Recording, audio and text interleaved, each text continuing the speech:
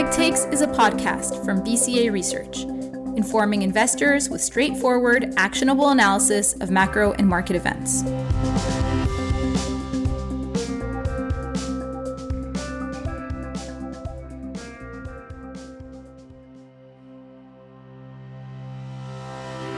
Hi there, and welcome to the Quick Takes podcast. I'm your host, Roukaya Ibrahim, strategist at BCA Research. Over the past few weeks, there's been a lot of chatter about a decline in the dollar's dominance as the global reserve currency. This comes at a time when the dollar has been on a downtrend for the past 7 months.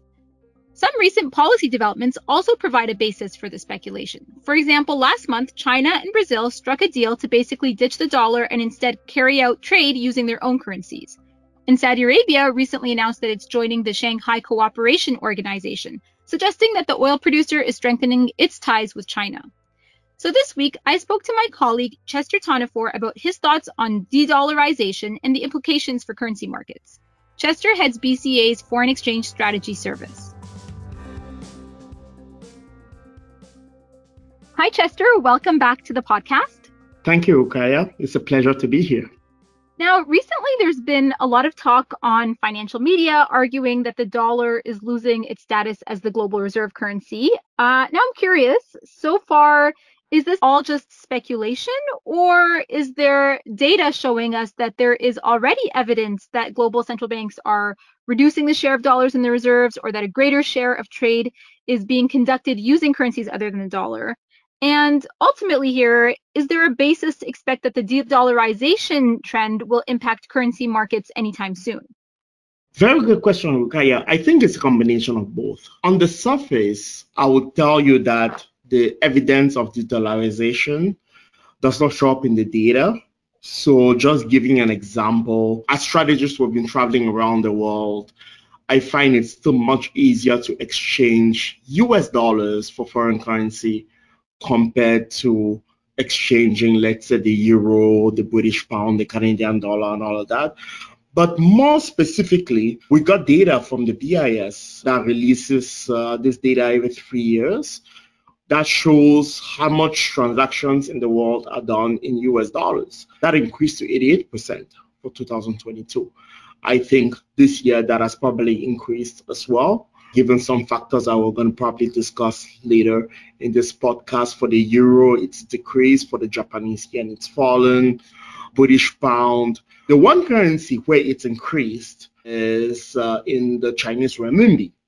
But again, that is starting from extremely very, very low levels. So I think like the discussion about dollarization is based on the fact that whenever the dollar falls, you could see that when you plot the data, there is a lot of discussion about the dollarization. It tends to be more of a contrarian signal than the fact that de-dollarization is very, very imminent.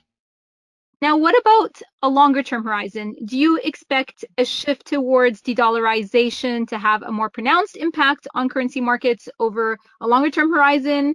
And if so, what are the currencies or the other assets that you would expect to benefit from this trend? Longer-term horizon, of course.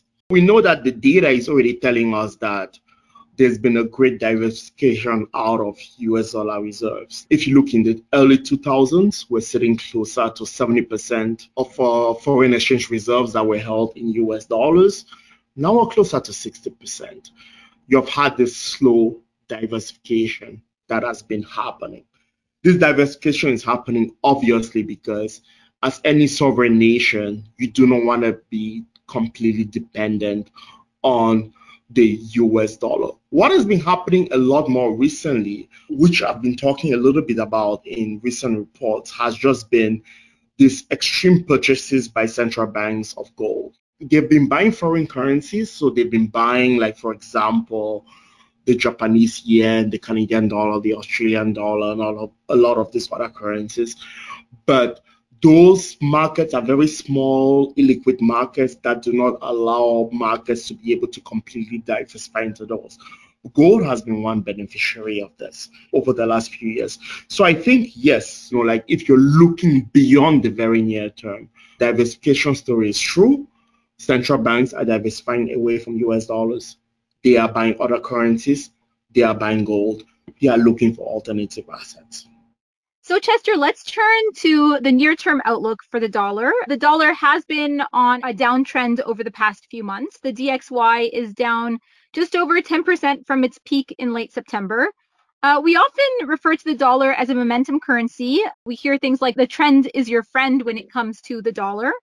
So with this in mind, do you expect to see further downside for the dollar over the coming months? Or do you think that there will be other forces that will emerge to counteract the weakness? It's a fair question, Roukaya. The dollar, as you mentioned, tends to be a momentum currency. And so being contrarian can always make you a victim. Usually when the dollar is falling, you want to be short until the momentum reverses, and confirms that you should probably become long. One of the two differences that have happened in the near term, the first is that the market expects that the Fed is going to cut interest rates relative to other central banks. And that does not jive quite well with what we're seeing in terms of when we're looking at economic data. We think that central banks like the ECB are going to make a policy mistake, like the BOE are going to make a policy mistake and all of that. In terms of that factor, if you have this adjustment in interest rates for the Federal Reserve relative to other central banks, at least in terms of the rate cuts that are priced in the very, very near term, that will be a bullish factor for the dollar. The second point is that, you're looking at momentum, but you want to try to time momentum before it turns against you. And most people are becoming a little bit more bearish in the sense that if you look at the market vein sentiment data that is published, it's now below 50. People are relatively short the dollar. And the biggest indicator of momentum is just what the dollar has done over the most recent months. And the dollar has declined quite tremendously, as you mentioned in your question. So if you want to fade that, then you would sort of be constructive in the near term. One final thing to mention, rallies in the dollar are not uncommon even during bear markets. So even if you think that the dollar is in a bear market, if you look in the 2000s, you saw that the dollar had 4%, 6%, 8% rallies throughout the bear market that started in 2001 up to 2007, 2008. And so because of those, I would think that, yes, you will still, even though it's a momentum currency, you will still lean against the current trend in the dollar. Thanks a lot for joining me on the podcast today, Chester. Thank you very much, Roukaya.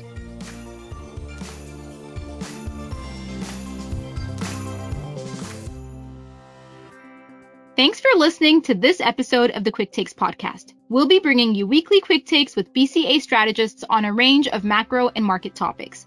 Stay tuned for next week's episode.